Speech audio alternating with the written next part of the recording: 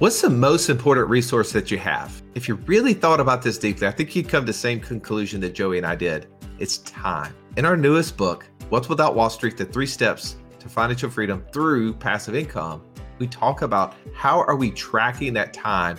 What is the thing that we can do to get more of that time back? That's right. If you've ever been listening to our podcast and thought, man, it would be amazing if I could take all the things that you guys have learned over the last 10 years and just summarize them, put them in some way to easily digest them and take action, that's what this book is all about. You're not going to want to miss it. Go to wealthwithoutwallstreet.com/new book and get your copy today. Stallion, today, I think the interview we have with Roger Blankenship, the podcast extraordinaire, the man who leads Flipping America, which has over 12,000 members in their RIA across the nation. Someone you should be listening to if you're interested in flipping houses, as well as what can go wrong, will go wrong. I think this guy knows it all.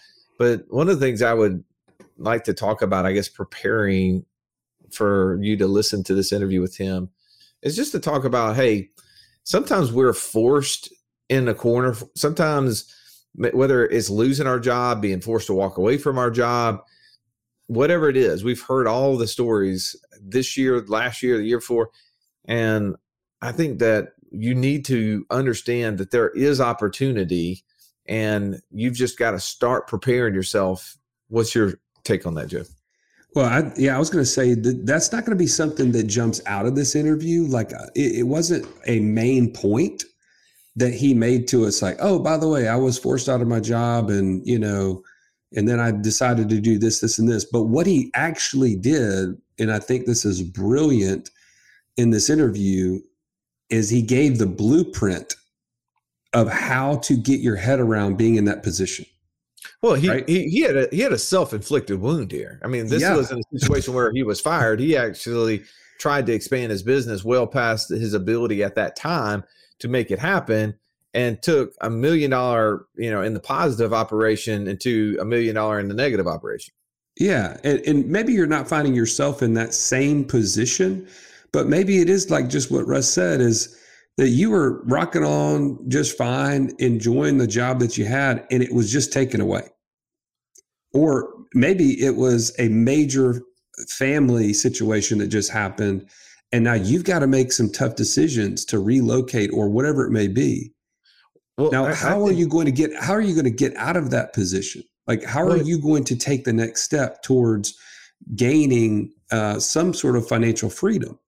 Well, here's the thing that he talked about, that there's opportunities all around you. You just got to figure out a way to get your toe in the water between the buyers and the sellers, and it doesn't matter what business you're in.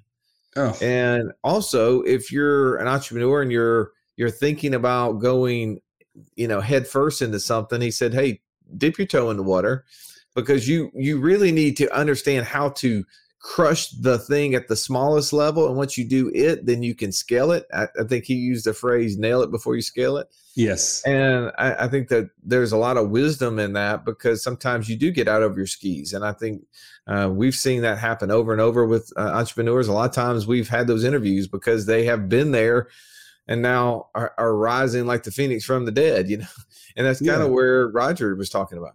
Well, and not only those things, but I think, and I don't want to give the whole thing away, but the value of your network, and not only the value of your network, but thinking about your network, not in the sense of what they can bring to me, but what can I bring to them? And we've talked about this before on the show, but giving without the intent to receive, it always comes back to you. And how that then turns into impact. And we've already told you he's a man who has an incredible reach now because of the things he's gone through.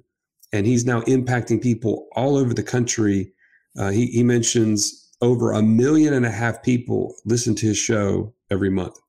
That is pretty amazing. That's the kind of result that we're after on this show, is that you would have impact beyond what you ever thought imaginable. And that comes by first taking steps towards your own financial freedom. So anyways, I don't feel like we need to give the whole thing away, Russ. But let's dive into this podcast, this episode with Roger Blankenship.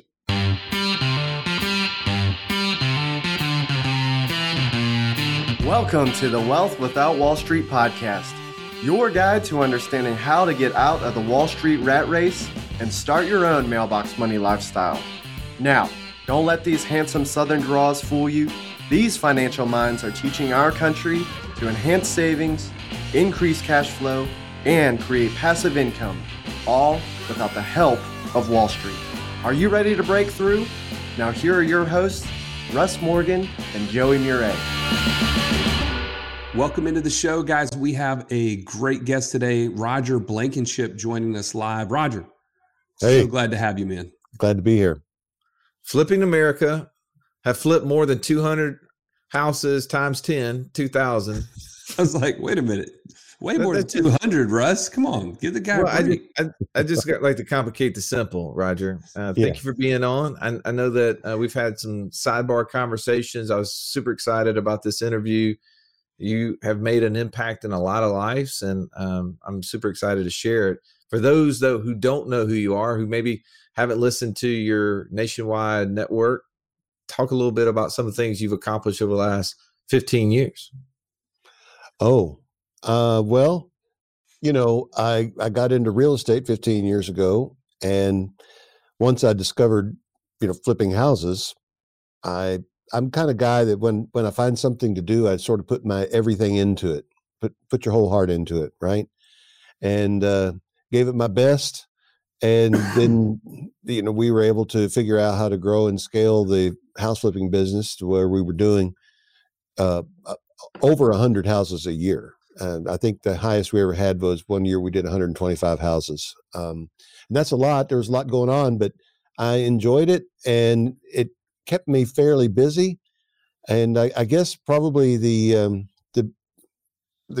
arc of the story reaches its peak in 2013 when I decided that it was time for me to really expand. And I sort of blew up my business, and this is not a big secret, but I killed my business.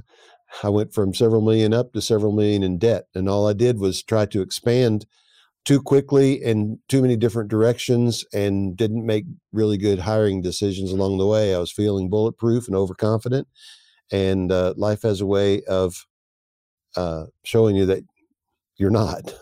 I mean, I'm going to jump in there because you said that you were flipping 100 to 125 houses a year, and then you really wanted to expand. You've already expanded the minds of many just by saying you flip that many houses. There's people that will go a lifetime of being home flippers and never flip 125 houses ever, much less in 1 year. What were you thinking? And I don't mean that in a derogatory way. Like, what were you thinking? Like, where were you going? What was expansionary for you to go from 125? Well, I'll just tell you guys what was going on in my brain behind that was motivating this. It was not greed. I was sitting in church one Sunday, and I was thinking, oh man, I'm having a good time, learning about how to run a business and do all that. And, for the first time in my adult life, I've got plenty of money, and really everything's sort of taken care of. And you may find this hard to believe, but I was working my way toward the 4-hour work week. I read that book, and Tim Ferriss. Yeah. I don't think I ever got it down to 4 hours, but I really only worked a few hours a day because I had this system that was out there and people in the right places that were just make things happen. All I had to do, I had a flurry of activity right before the foreclosure auction every month, and right after that, dealing with the houses that we bought. But everything was trucking along just fine. But I had this nagging sensation that I was put here on earth to do more than just flip a bunch of houses. And back in the day when I was in full-time vocational ministry, I had been involved in a program where we did Bible teaching with public school children, and it was called Release Time for Religious Education. And I had spent some time in a program like that in Georgia, and then moved to Philadelphia to become the president of the National Association for release time. And so I ran a nonprofit, an org for a few years, and traveled a lot and had a good time and helped start these programs in other communities. And then that came to an end. I'm trying to condense the story here, but at this point now, sitting in church in 2012, 2013, somewhere there, the thought came to me, someone needs to help communities start these Bible teaching programs. It could be the important thing for the future of America. It's not going to be found in politics. It's going to be found in restoring the soul of the nation, and just a grassroots effort to start a lot of these programs. I thought, okay, a foundation. And I have to admit, I don't remember anything about the sermon that day because I sat there and, yeah, I was about to say, I was feeling a little bit better now that I'm not the only one that sometimes get distracted during a sermon and start thinking about something else. He didn't say every week, Russ. He's talking about just this one Sunday.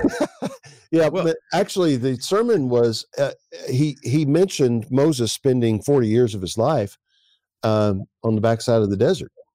And that wasn't even the whole point of the sermon, but that's the thought. And I was feeling like, I'm flourishing. I have money, I have stuff, but I feel like I'm on the backside of the desert. I'm not really being really useful. And that's where all this started coming from. And so the idea for the Foundation for Renewal was born really that day. I didn't have a name for it that day, but the Foundation for Renewal is and will be dedicated to bringing this message to America that, public school children can be taught the Bible. If you follow it, there is a way that it can be done constitutionally and so forth. Fast forward a little bit longer, and I was thinking it was going to take $5 million to launch the foundation. And back when I was in the nonprofit world trying to raise money, that's one of the things I really sucked at. I don't know if it was a lack of sales skills or really my own pride and ego. I didn't like begging for money. And I know you're supposed to communicate in terms of an opportunity, but it never felt like that to me. Because I didn't want to go around asking people for money. So I thought, okay, I'll fund the foundation with my own money. And then someone told me 5 million won't cut it. You need 25 million. Okay. And here's the reason why, blah, blah, blah, blah. So foundation, $25 million. That's what was behind me deciding to expand the business. Gotcha. And what I wanted to do to expand the business was basically be flipping houses in multiple states across the Southeast and having employees run the flipping business. And so it would be, we would have a profit center in Macon and a profit center in Atlanta and a profit center in Greenville. And my role as sort of the CEO of this thing would just be making sure that those profit centers were making profits. And instead of me making $1 million a year flipping houses on the south side of Atlanta, each one of those profit centers is making $1 million a year. And we're putting that money into the foundation. That was the plan. And I just suffered a little bit in the execution, and it derailed me completely. It was, I lost my mojo there for a while. Well, and I think, one, as an entrepreneur, right, we oftentimes get derailed with squirrels, and they usually come in the form of a book, right? You get an idea, and then it's like, okay, I must immediately apply this idea to everything around me. Yeah. And then now you got the message in church, and it's like, well, the good Lord's speaking to me. I better take this and go, right? Like this is the burning bush opportunity here. Let's take action. And you start running with it, right? And I see this a lot, right? I mean, we've seen as business owners, I know you've probably read the book, The E-Myth, and it talks about us being great technicians, right? Good at what we do, but then once we start expanding past a certain level, that's when we start running into challenges. Probably where you were trying to lead a team in Macon and Greenville and everywhere else. It, not that it wasn't a perfect idea, it just needed some help. It needed you to expand and for you to learn along the way. So what were some of those things that you learned that you were lacking, right, in order for you to then expand to be capable to be a good executor? Well, one of the little maxims by which I now live my life, I had learned during this time when you're going when you're going to start something new or start in a different direction, dip a toe in first. I felt like I knew how to run this business, so I could open up in multiple places all at once. And I should have, just stuck a toe in the water and nailed it before I scaled it. Yeah. That's probably the biggest mistake in terms of strategic. That was the big mistake. And then tactically, I think the thing still would have worked, but I tend to hire friends and not necessarily the best people for the job. Oh my goodness. Well, hold on one second though. So bring us back to that point. You said you kind of lost your mojo. When you say lost your mojo, like, does that mean you just shut down the business all completely for a period of time? Or did you just pivot back to what you knew? Like, what does that mean? Well, when things started going south, when you're sitting there with $100,000 a month in interest payments on projects that are stalled, not going slowly, they're not even happening. We were going through contractors and I was going through project managers but I had these properties and it really doesn't take you a long time to run out of money. And to sort of forestall that, I started selling off things. I started selling off rental properties. I sold my Hummer. I was basically selling everything that wasn't nailed down. And then one fateful day, my wife came in and sat down in my office and said, well, that's it. We're out of money. And so the next couple of months were the toughest months of my adult life because we had flips that had been funded by hard money lenders that we watched them get sold at the courthouse steps, where I have bought over 1,000 houses. I know the drill, and I watched my houses go. And, when something like that happens, you tend to look in the mirror and you say, how could you be so stupid? And when I say I lost my mojo, I lost my confidence. My friends that had been involved had money invested with me, including family members, it was all gone. My money was all gone. Their money was gone. And it was just a bad time. And, I guess I'm still answering your first question. What have I been doing in the last 15 years? But I really didn't even know how I was going to get it out. I was a partner. I was partner in several commercial projects. And so I settled up with some of my partners by giving them back, taking my share out and giving it to them. And, but that included the office building where my office was. So I no longer had an office, and that didn't matter. But I gave my house to one of my creditors, and he sold it and took the money, and he didn't sell it for enough, so he sued me. And so I suffered a little bit of humiliation of just moving into an apartment. It felt humiliating to me anyway. So there we were. And while you're going through that, one, thank you for sharing. I mean, it's humbling for us all to know that there's opportunity when we feel like we're on the top of the world, where all of a sudden it can be quickly pulled away, even in an area what we would think is our expertise, right? Even though you were an expert in scaling in multiple cities, you are expert in home flipping, and there's things that went bad there that caused you to have to face the music, but that's not the end of the story. Well, and the other part of that is the motivation, at least at one point, was for impact. Yeah.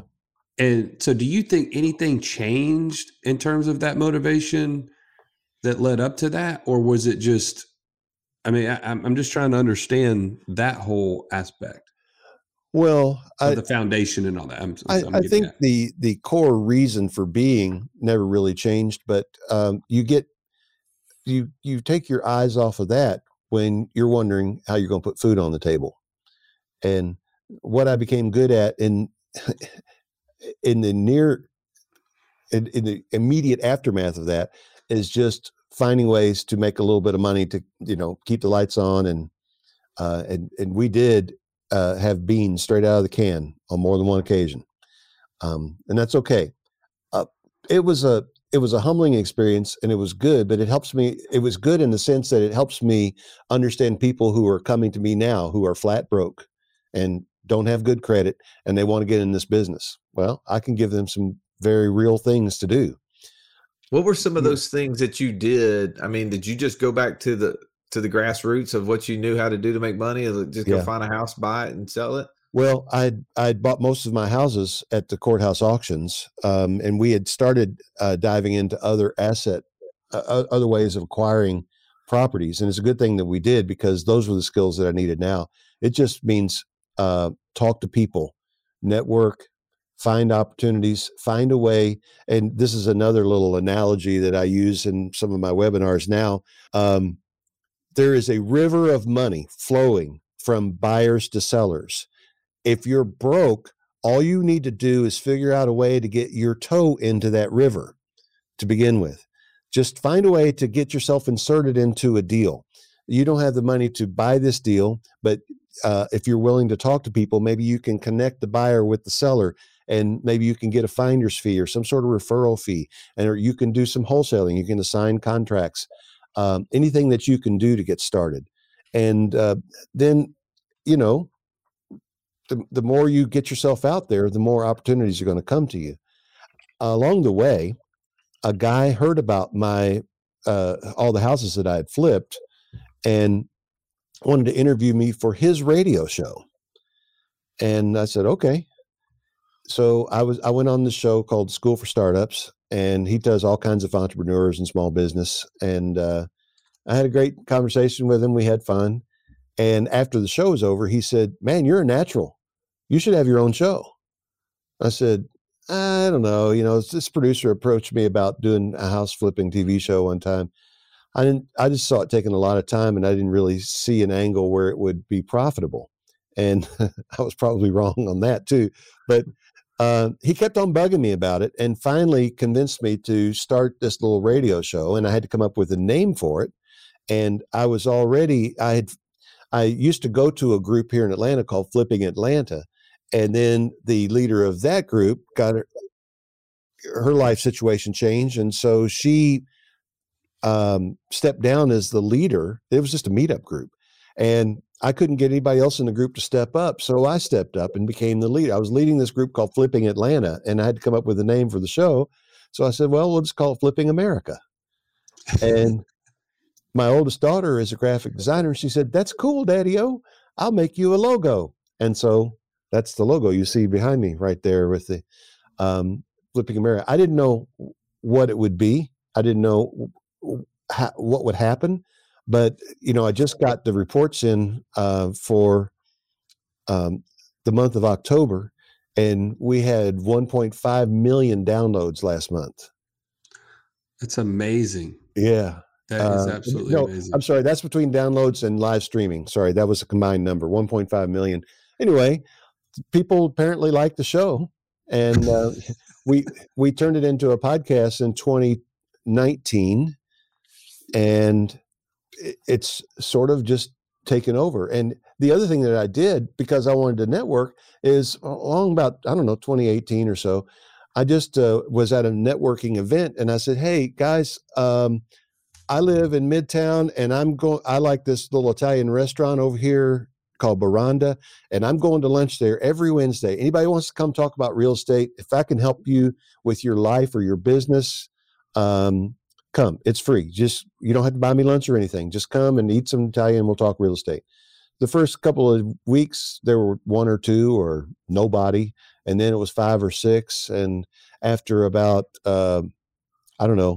6 or 8 months or so, it was 25 or 30. We've had as many as 65. But a lot of times it would be, between 25 and 50 people showing up. I did no marketing for it. It was all word of mouth. And the whole point of the whole thing was just networking. And I would ask this question. When I'd say, go around and introduce yourself. And when you introduce yourself, I want you to answer this question for me. What can I do, Roger? What can Roger do to help you grow your business? That's what we're here for today. If I can help you grow your business, even if it's acquiring that next deal or connecting with somebody else, that's what we'll do.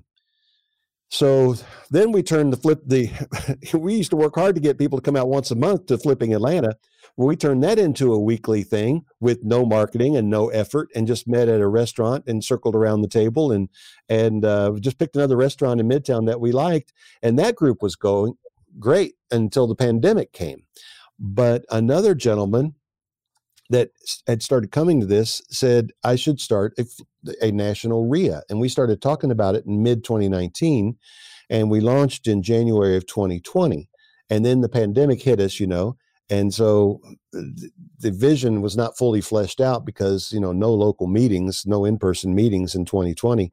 But I don't even know how this happened, guys, but we have 31 chapters and almost 12,000 members nationwide in this group. Wow. I just read this comment. It was so drawing joy. I wanted to share it. I realized that my time is not really mine. It's my company's. Now I have to stop negotiating my time for money, and I need to start working to become financially free. That's exactly how I felt when my daughter Adler asked me on the way to school, Dad, can you pick me up from school today? And I had to say, no, baby, I have to go to work. That's where I drew the line. In order for you to be clear on the things you need to do and stop doing, and to know who you need to become so that you can stop trading time for money, join us right now at wealthwithoutwallstreet.com/passport. Now let's get back to this episode. Now hold up though, Roger. You're getting so far ahead of yourself. Oh, I'm sorry. I mean, you told us that everything crashed and burned, and then it was like, oh, and by the way, now there's 12,000 people that are in RIAs because we started meeting once a week. What happened to your business that you pulled yourself out of this kind of despair and this position where, man, I lost my mojo?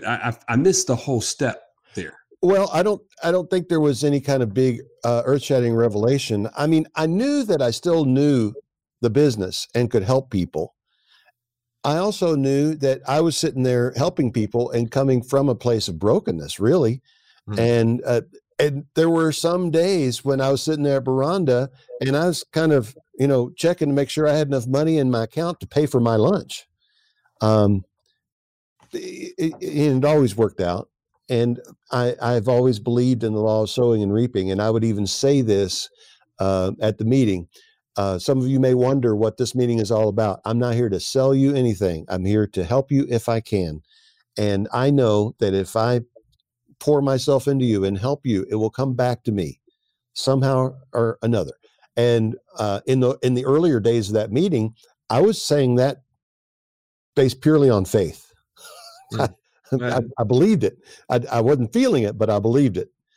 And man, over the past 2-3 years, it is coming back to me in spades. And yeah. Well, there's a law of reciprocity whenever you are helping others, and that that as individuals, we also have that feeling of when someone has helped us, we feel unequally yoked, and we want to be able to help back. Right? There's a lot of that comes in there. You said something though that I want to dig into. That at every one of those lunches, you would ask the question, "What can Roger do to help you grow your business?"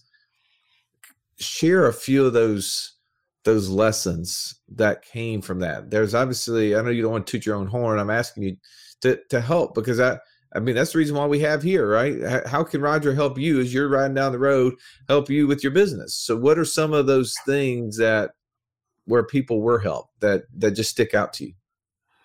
Well, one of the themes that would come out sometime is I can't find any opportunities. And so this eventually grew into a little bit of a rant on my part. I never ran at people or yell at people or anything, but something I very firmly believe is if you are in the United States of America and you can't find an opportunity, it's because you're more interested in blame and being the victim. There is opportunity. You're just not looking hard enough. There's opportunity. It doesn't really matter what field it is. It doesn't matter what area or asset class or anything. There's opportunity. And if opportunities aren't coming to you, it's because you're not out there digging around and looking. So where are one or two ideas that you would give people or point toward people to say, here's where you could go look or find opportunities if you'll do this? Well, right now, houses are tough. It's a tough business to be in. I don't mind saying that because that's just the reality. What I would tell people to do right now is, well, of course, you can always start with driving for dollars. You drove to this meeting today. On your way home, take note of anything. And it's more a little bit more contextually. I have people that would come to the meeting who are Uber drivers. Well, if you're an Uber driver or Lyft, you're driving around all the time. If you see a house that looks neglected, make a note of the address and get that address to me. If I make anything out of it, I'll remember you. Maybe we can get a deal done. But so it's not even, you don't even have to know what to do with it. You just know that there's someone out there that does, and you can just be literally like, here's an address, here's a house, and there's a way potentially you can get connected. That's the bird dog. You're just looking for a bird dog. Yeah. Okay. Well, yeah. And that's a start. If you can get a bird dog fee, then you can learn how to become a wholesaler. And it's the meeting was not always completely made up of broke people who are, at the end of the rope either. We had some people come in there who were, flipping houses and doing pretty well. And they were looking for deals, and they were looking for people to help them with their deals or with their deal flow. And so making those connections. So here's a guy, Tony, who is a good house flipper, and he needs somebody to just drive for dollars for him in one part of town. And you have a car, he'll give you his Deal Machine app, and you can go through and you can take the photos of the houses like you do in the Deal Machine app. And whenever you get a deal that he actually buys, then he'll pay you. So talk about this as we're getting ready to land the plane here a little bit. Okay. You started out in this whole thing talking about impact. I saw the kind of the arc go up towards this position, and then it came crashing down, and now it's kind of come full circle to the point where it's almost, I shouldn't say almost, but it's dramatically more of a reach that you have now than when you started in terms of impacting people's lives. Talk about, that's true. Number one, how does that feel, and what does that kind of do for you going forward? It's kind of funny because when I was in full-time ministry, impact was the thing that's all we ever really thought about. And I never had, once I got into real estate and doing full-time, I never had any motivation or desire to impact people's lives through real estate. But like you just pointed out, it looks like I'm touching a lot more lives, like orders of magnitude more through real estate than I ever did when I was, in the full-time ministry. But the way I look at it is, it's just a vehicle. It's just something that puts me in front of people to make a positive difference in their lives. And the interesting thing too about it is, we don't lead with, hey, everybody, come to Jesus, become a Christ follower. But we attempt to conduct ourselves and our business in a way that gives us that uniqueness that makes people wonder and opens up doors of opportunity just to talk about the things that are truly important. Well, and that's amazing. I think Russ and I would kind of echo what you're saying in the sense that people are all in search of something that is a void that they're trying to fill. And at first, they may not be thinking about Jesus as the means to the end of fulfillment, but they can realize that through trying to fill it with other things, that there is still something missing. And for us, I think what we talk about in terms of passive income and financial freedom is that financial slavery like being stuck where you're at and just being like, just trying to survive is never going to make you who you were meant to be. And so by getting people to a point where they can gain financial freedom, all of a sudden they now are free to become who God intended them to be. In many cases, that's when they meet him for the first time. So I love the fact that you're leading with giving and leading with serving others so that they can see that you're doing it for a higher purpose, a different reason than just the dollars and cents. We all know that the dollars are empty. But man, this has been super encouraging and inspiring, and we're really grateful that you would be willing to come on and share. Some of those things are not easily said, and we appreciate that. Well, and I don't think this is where any of us thought this conversation was going. I know I didn't, but oh well. It's always fun. I hope we get you back. I know there's a lot more that we did not pull out of this interview that we could have. But Roger, thank you so much for being on the show. Thank you. Thank you for having me. This has been the Wealth Without Wall Street podcast. Don't forget to subscribe to the show to break free of the Wall Street mindset and begin building wealth on your own terms in places you understand so that your wealth will never run dry. See you next episode.